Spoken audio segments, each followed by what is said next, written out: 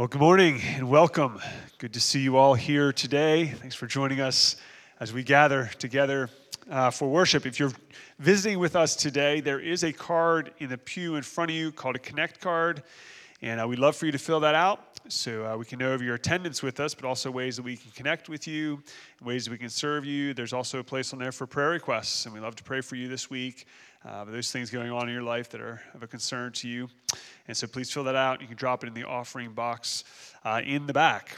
Well, as we begin our time together, would you stand with me as we hear the Word of God read as our call to worship in Psalm chapter 107. The first 9 verses read like this: "Oh, give thanks to the Lord, for he is good, for his steadfast love endures forever. Let the redeemed of the Lord say so, whom he has redeemed from trouble and gathered in from the lands, from the east and from the west and from the north and from the south. Some wandered in desert wastes, finding no way to the city to dwell in. Hungry and thirsty, their soul fainted within them. Then they cried to the Lord in their trouble, and he delivered them from their distress. He led them by the straight way till they reached a city to dwell in. Let them thank the Lord for his steadfast love, for his wondrous works to the children of men. For he satisfies the longing soul, and the hungry soul he fills with good things." Well, this past week, our church sent nearly 40 campers to Lake Ann Camp. That's grades 4 through 12, and 4 or 5 different programs that Lake Ann runs at simultaneously on a given week. And so we had a great group go. Had a good, I think they had a good experience from what I've heard so far. And we've asked for a couple of them to share. And so I think we have 5. Is that right? 5 students are going to share, so I think at this time, you all 5 can come up. Hi, my name's Luke. I was in the program of junior high this year. This year, God really challenged me to become a better man of God and to just be more loving and kind to others, and you don't have to be this big tough guy all this time. You can be nice and tough when you have to, but you can also be kind and loving when you have to. And that's what God really challenged me this week and through my life to do.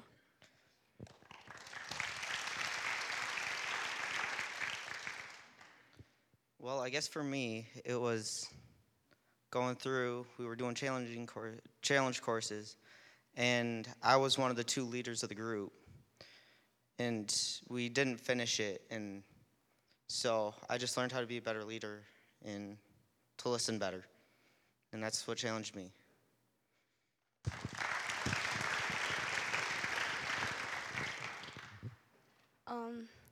I was challenged because we kind of talked about David and Saul and how they both did a lot of sin, but Saul took the wrong path going downhill and David took the right path. And lately I feel like I've been distancing myself from God, so this week I'm going to focus on trying to become closer to God and focus on making my goals higher and being more like a Christian. So yeah. I was in Fresh Start, and I was challenged to trust everybody who was in my yurt. When we went through the spider web that we couldn't touch the web, we had to go over them, so we kind of crowd surfed through it, and we didn't fall. We had to trust to not fall down when we went through. Thank you. My name is Paige. I was in senior high this year, and something God challenged me with was not being afraid to initiate conversations when it comes to evangelism, and just knowing that God has a plan.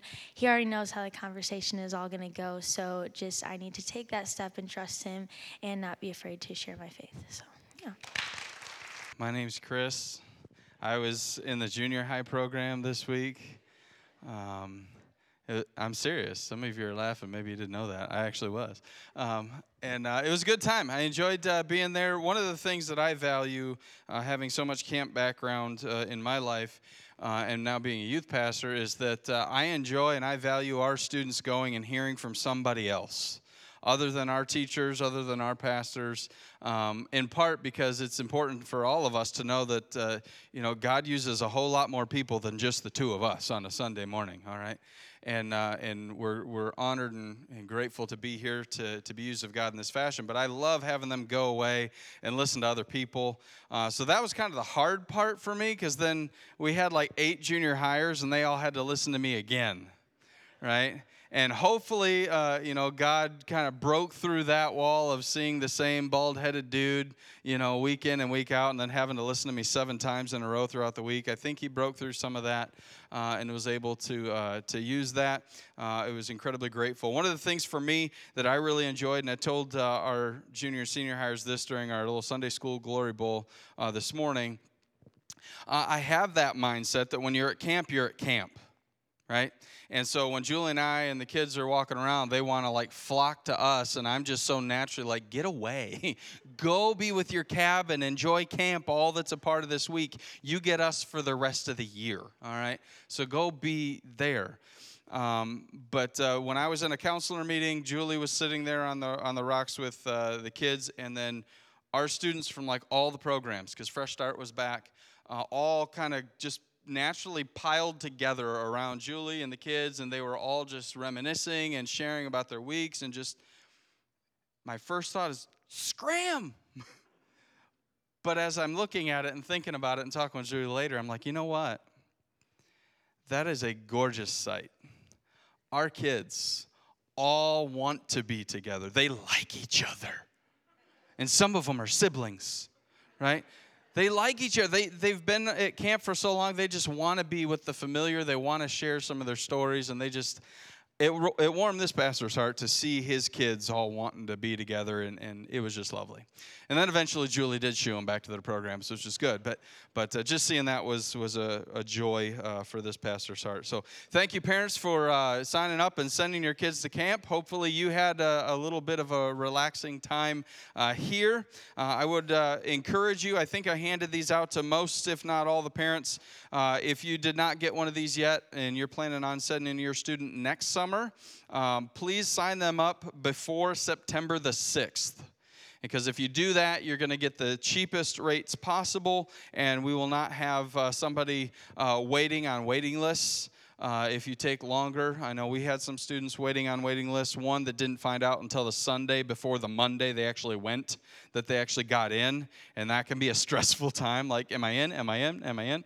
Sign up in September, you'll be in, all right?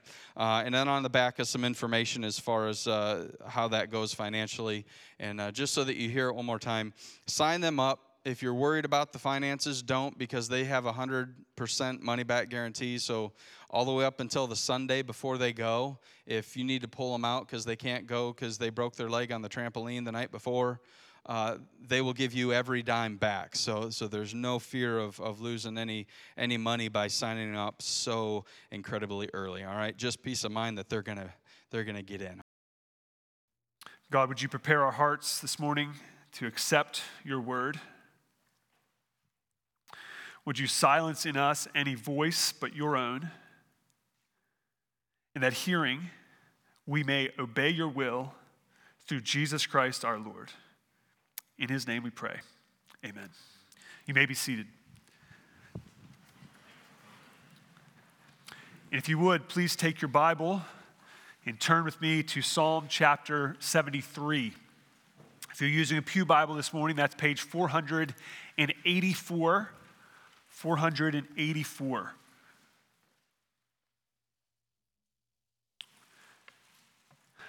You can answer this to yourself, but maybe you have looked at the world in the recent past, or the not so recent past, and you looked at those who are doing evil and thought, they seem to be getting away with this. There doesn't seem to be any consequences for these actions. The wicked seem to be going on about life with no recourse.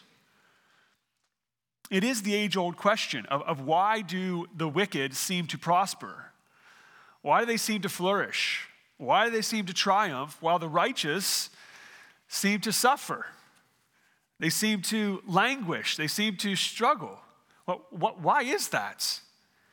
We can look at, we'll look at this psalm this morning, but Psalm chapter 37, Psalm chapter 49, Job chapter 21, Jeremiah 12, Habakkuk chapter 1, all dealing with the same concept. Why do the wicked seem to prosper while the righteous seem to suffer? And if we were to look only at the world, and only look at what seems like the prosperity of the wicked, we can be led to have feelings of envy.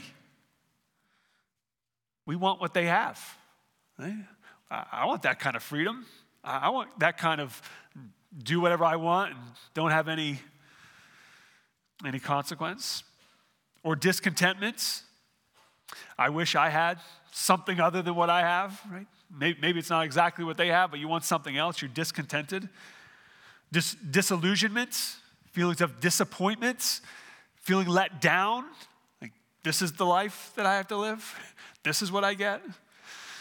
These are some of the emotions that we can find here in chapter 73. The author of this psalm is Asaph. Asaph was a musician, a Levite, a musician in the tabernacle. 1 Chronicles chapter 6. Asaph was well acquainted with the things of God. So when we read his reflections here, when we read his statements, we're not reading it from someone who doesn't know God. We're not reading it from someone who is antagonistic against God.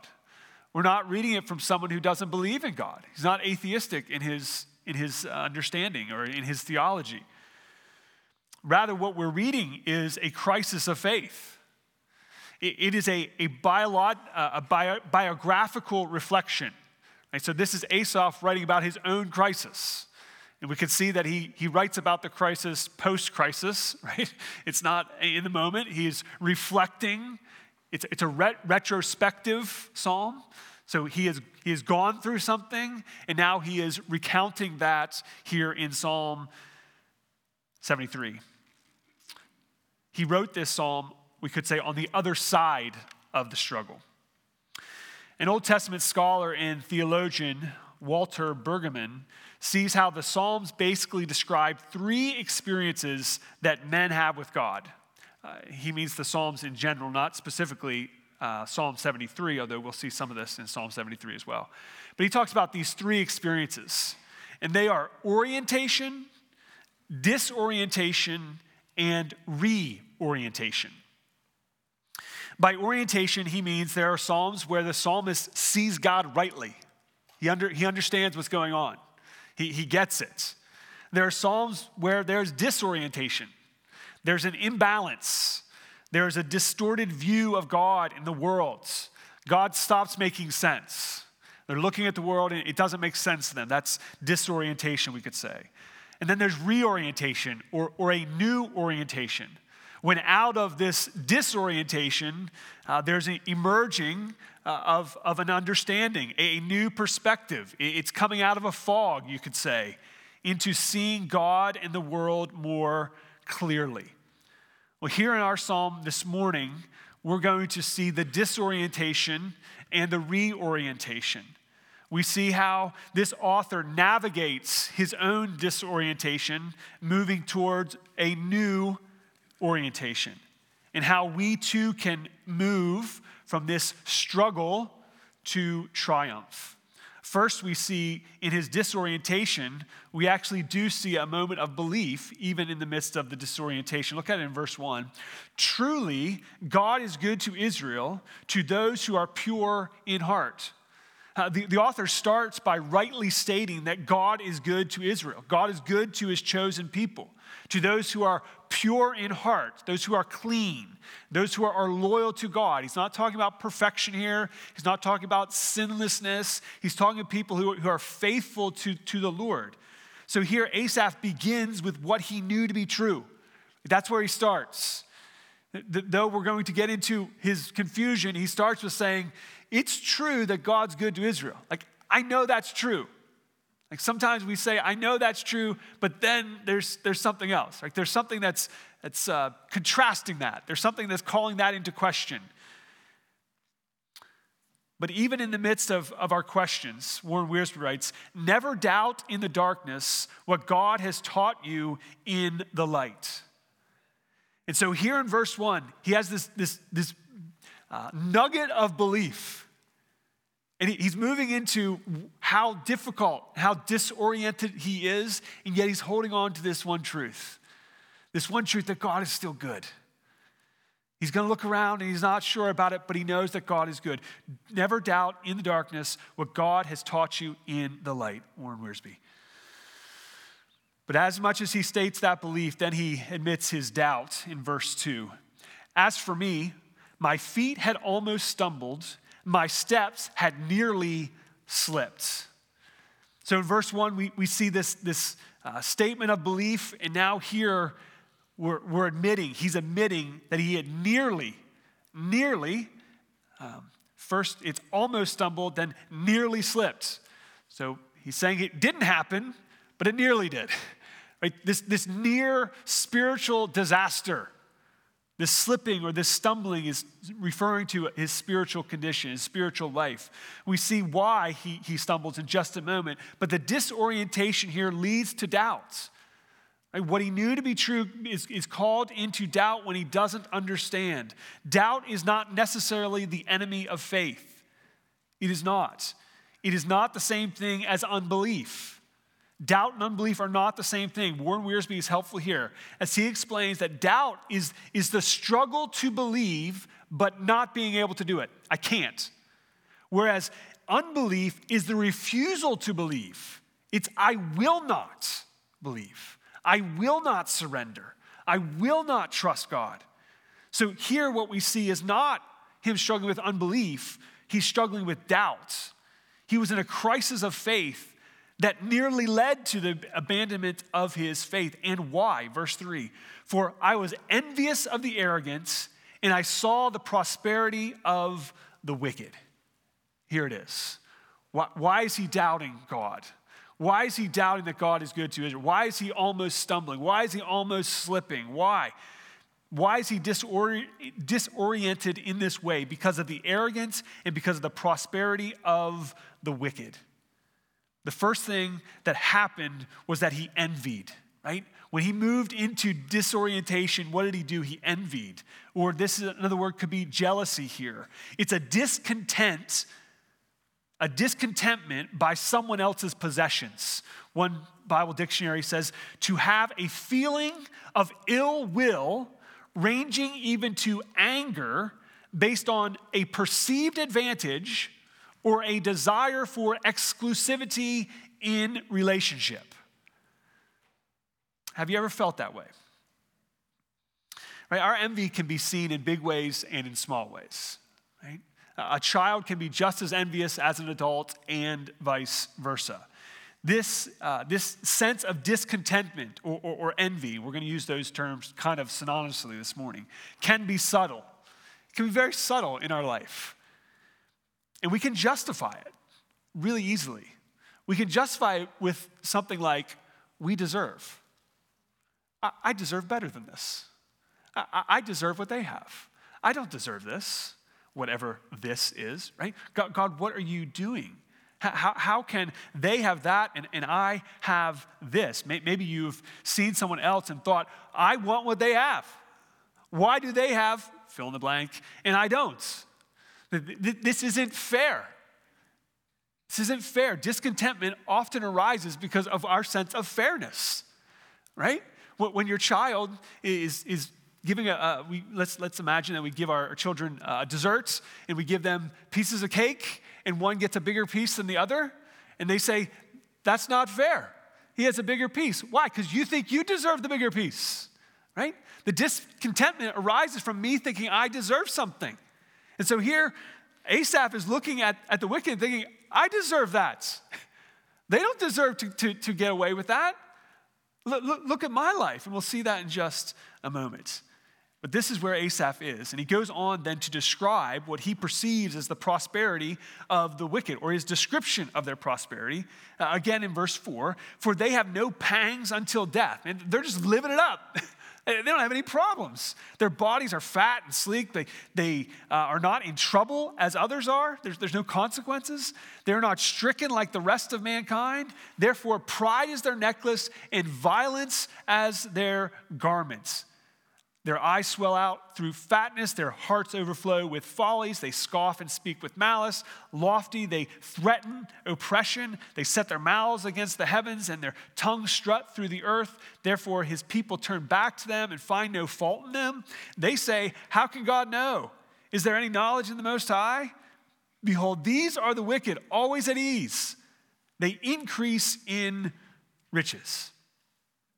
Now, if you were to read that description, and if that's true, you would probably be like, yeah, right? Right, Asaph? I feel the same way, right? They do whatever they want.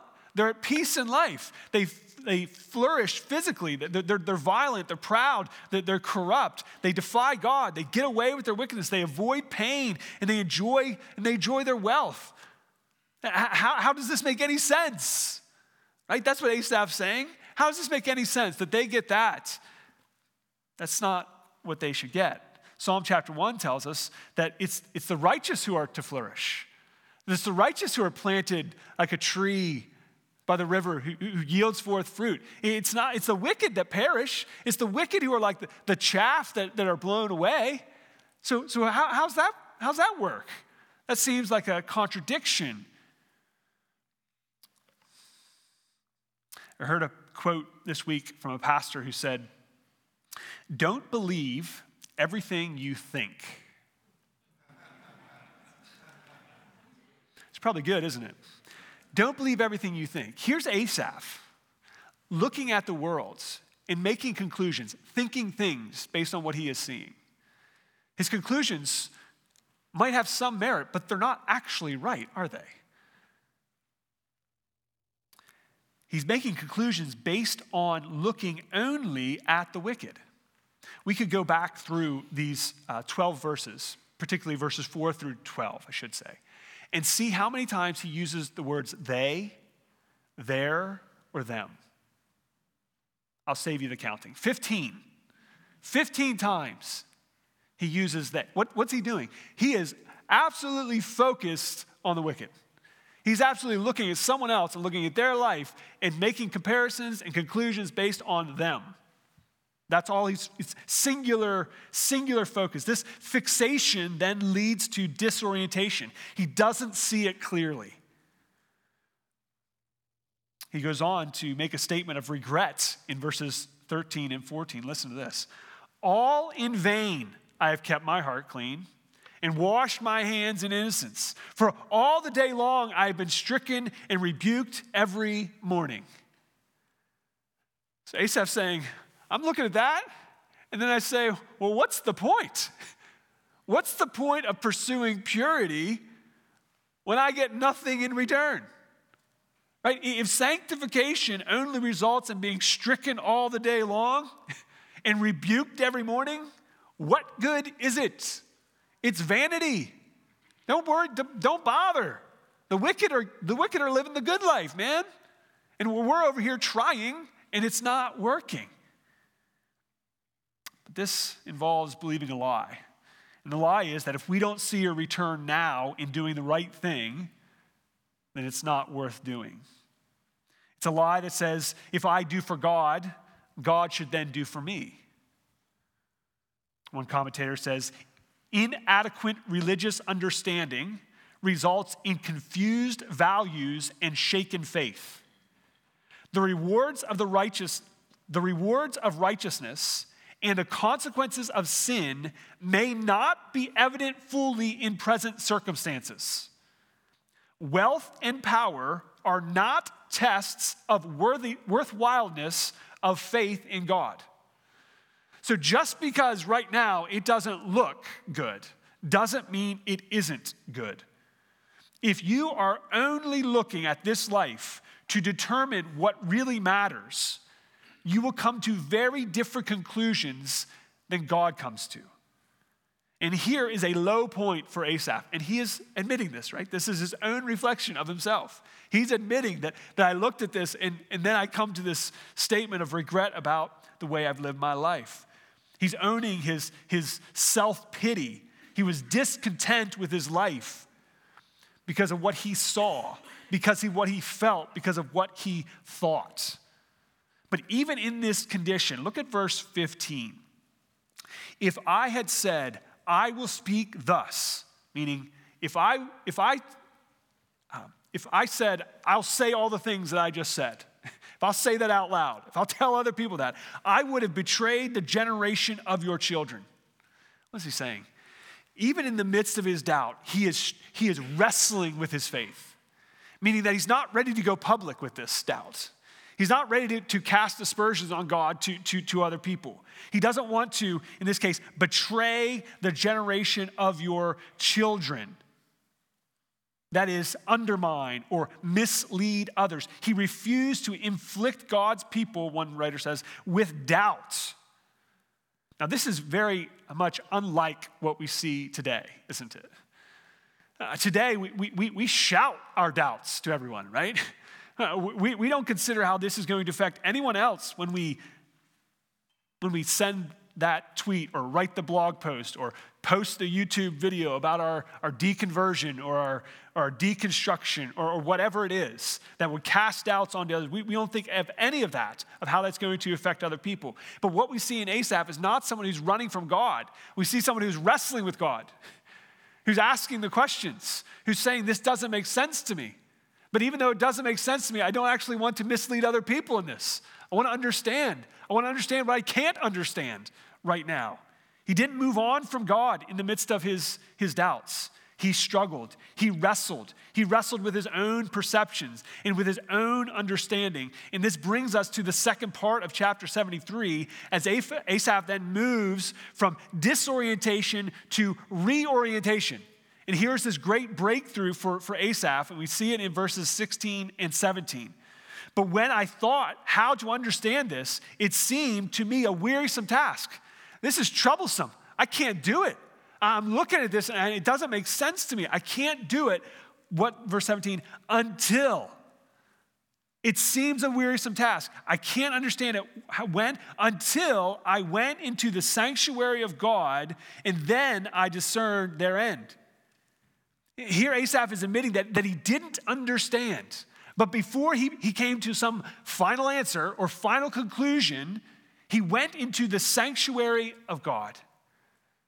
Asaph was doubting. He was envious. He was discontent. And what did he do? He didn't look to other people to confirm what he already believed. You know, you can do that today. You can do that really, really easily today. You click on Google, and Google will tell you whatever you want to believe. You know that, right? You know that pain you have in your right shoulder? If you think it's X, Google will tell you that it's X. You will find the article that tells you what you want to hear, right? It is out there. It's confirmation bias. You look for the thing you want to believe. You can confirm what you already believe, but that's not what Asaph does. Asaph doesn't look for someone to affirm what he already believes. What does he do? He goes into the sanctuary of God. Rather than going on with his doubt, rather than going to someone to affirm him in his foolishness, in his ignorance, he goes to the house of God. What does that mean? He goes to worship God. Proverbs chapter 23, verse 17 says, "Let not your heart envy sinners, but continue in the fear of the Lord all the day." David Platt writes, "Seeing God rightly changes the way I see everything." When we see God rightly, we see everything differently. We see God rightly not by looking at the world, not by looking at the wicked, but not by looking inward at our self-pity or our discontentment, but by looking to God in worship. And this is one of the reasons that the public worship gathering is so important. Why it matters. Left to ourselves, we do not see things clearly. Left to ourselves, we are Asaph, looking at the world saying, I don't think this makes any sense. I can't believe in a God who, fill in the blank. And we move along in that thinking, and it leads us to nowhere good. It leads us to further and further disorientation. Asaph's disorientation did not keep him from worship, which was, in the end, the very means of his reorientation. You see that? He's disoriented about God. And instead of moving forward with the disorientation and avoiding the worship gathering, avoiding God, avoiding the scripture, what does he do? He goes to God with his doubt. Imagine that. Imagine instead of running from God with our doubt, we went to God with our doubt. What if we were honest with God about the doubt? What if we were genuinely saying, this doesn't make sense to me, God, help me understand?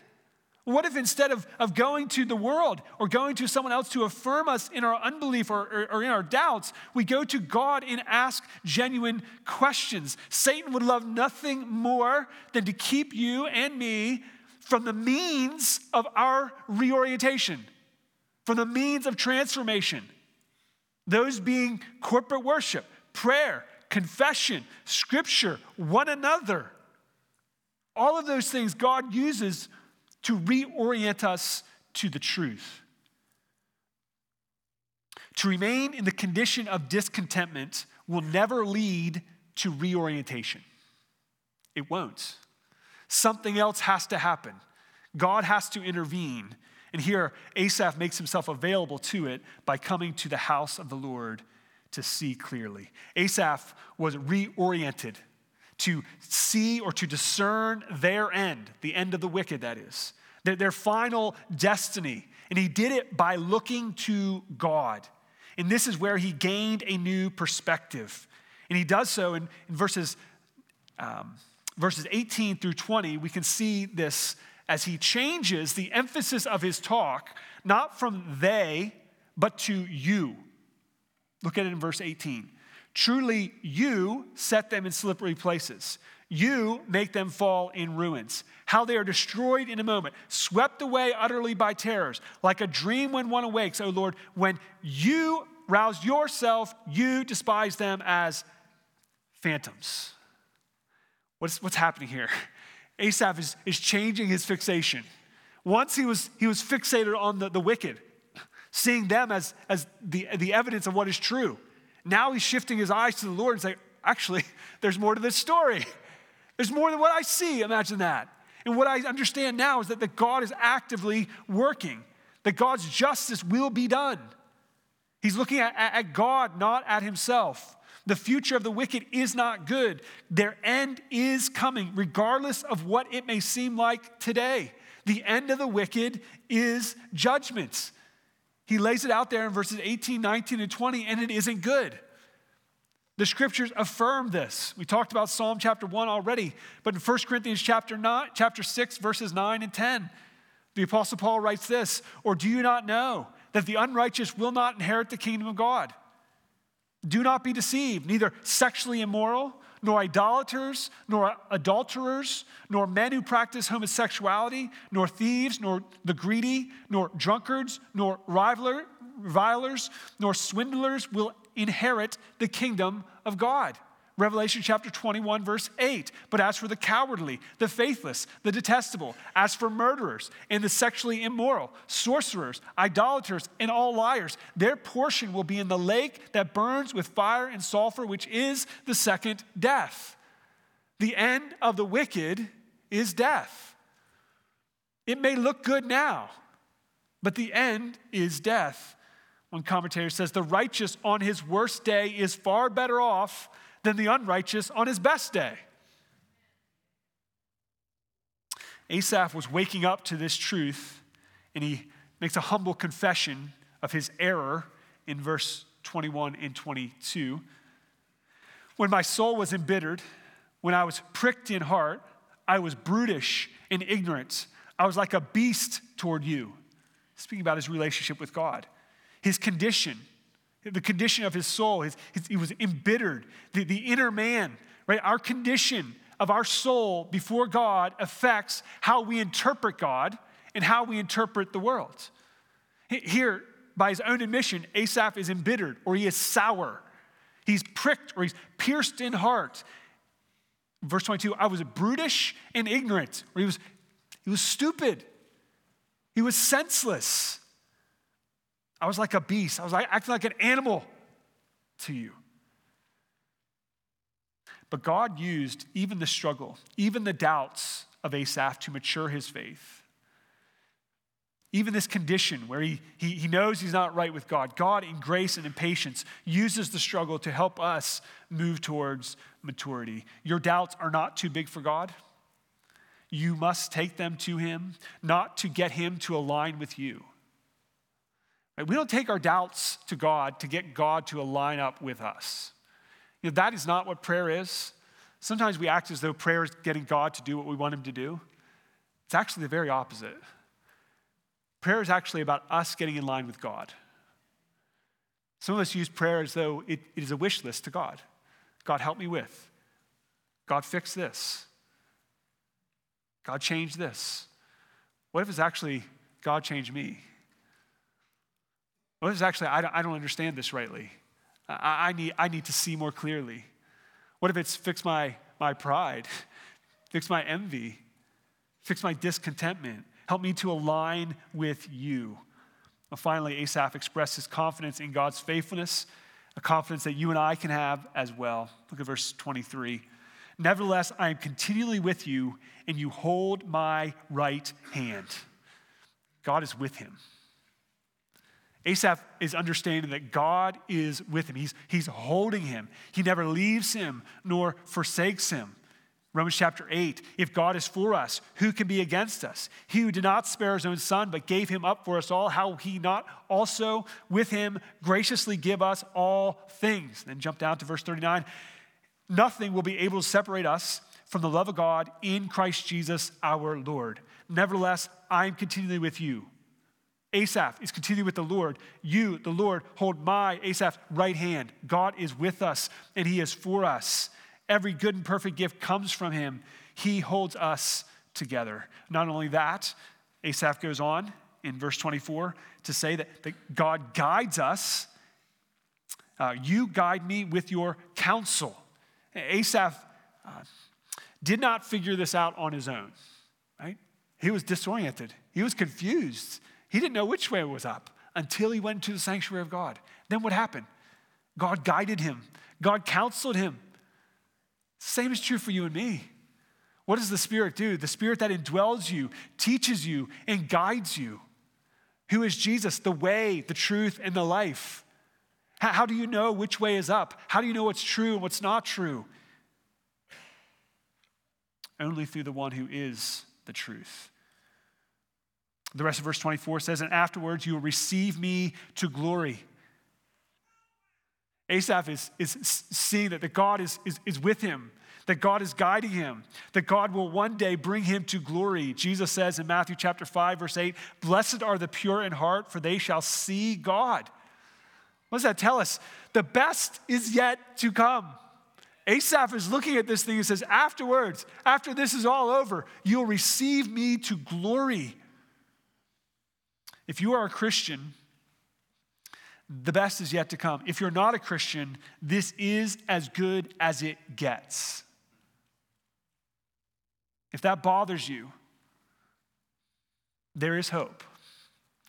You actually can know that the best is yet to come too. You actually can know that there's hope beyond this life. There's something greater yet to come. If you would come to God through Christ, who is the way, the truth, and life, if you would come in repentance and in faith, you too can know the future hope of heaven. You too can say afterwards, God will receive me to glory. This life might be filled with suffering for you. You might not prosper like the wicked. You probably will not. But the prosperity in this life is so short in comparison to eternity. Play the longer game. Finally, almost finally, Asaph writes in verse 25, whom have I in heaven but you? And there is nothing on earth that I desire besides you. In heaven or on earth, nothing else compares.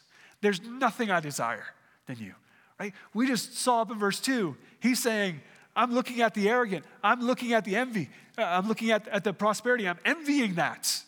What does that mean? He's wanting that.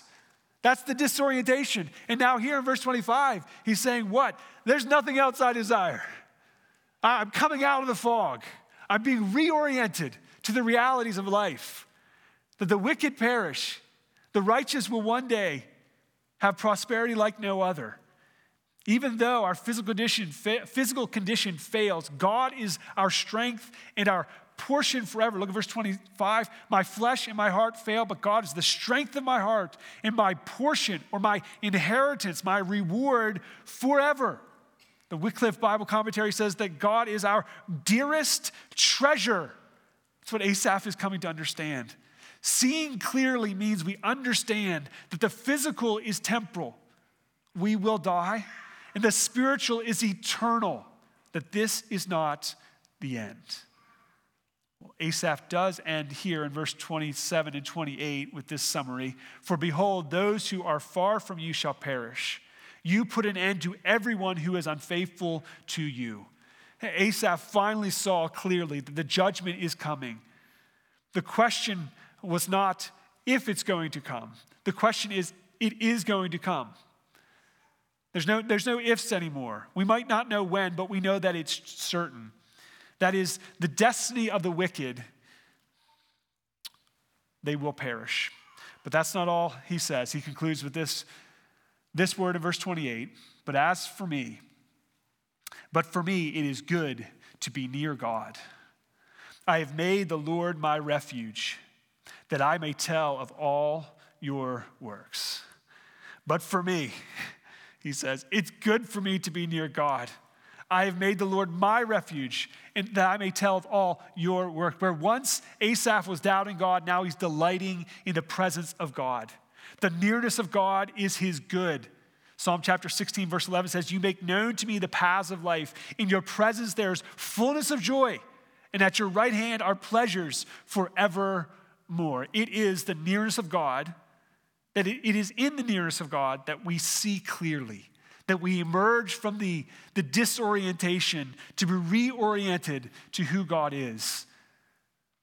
Draw near to God, and he will draw near to you. Psalm 73 is an account of this reorientation, of this transformation of Asaph, of this new perspective, from envy of the wicked to joy in God's presence, from discontentment with his life to confidence in what is yet to come, from struggling with faith to proclaiming the goodness of God and his works. Asaph envied the wicked. We can envy the wicked. But you know what else? You can envy anybody. It doesn't have to be the wicked. We can fall prey to envy of anyone who has any sort of perceived, that we perceive has something that we want. It is not exclusive to the circumstances here in chapter 73. We may look at other people's lives and compare our lives and end up wanting what they have. It's not new. It's not new. Think with me through your Bible. In the book of Genesis, we see Cain. What does Cain want? He wants the blessing that Abel received. He desired it. What does Jacob want from Esau? He wants the birthright and his blessing. What does Saul want from David? He wants the popularity that David had. What did the disciples want when they overheard James and John trying to get the best position in heaven? They wanted the best position in heaven. What is that? That's envy. That's discontentment with what we have. It's looking at someone else and saying, I want what you have. We can do it more easily than we know. 1 Timothy chapter 6, verses 6 through 7 reads as follows.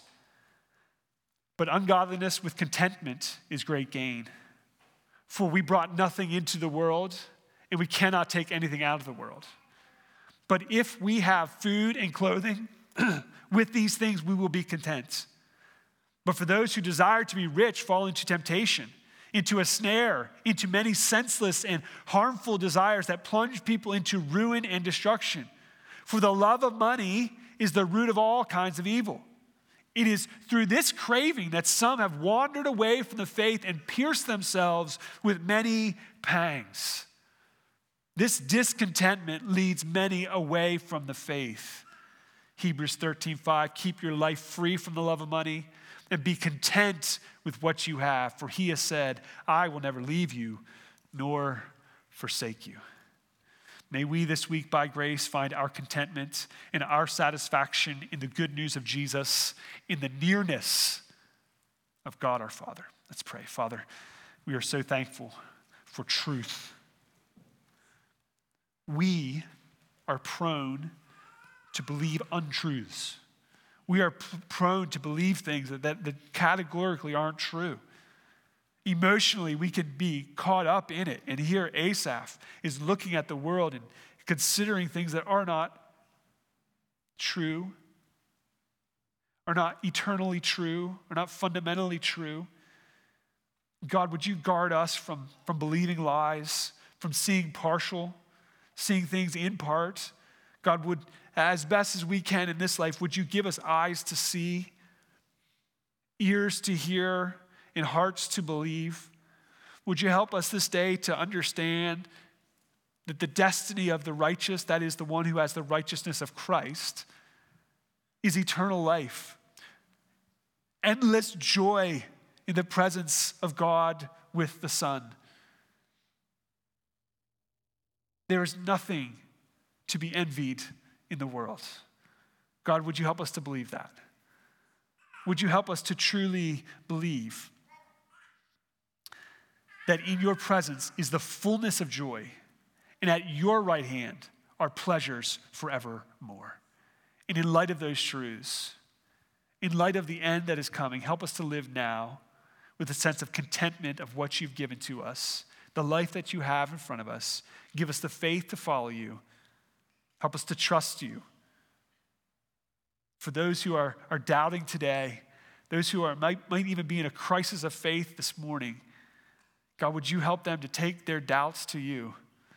Would you help them to take their thoughts and their ideas and compare them not with what they see in the world, but with who you are and what your word says? And then give them the courage to follow you.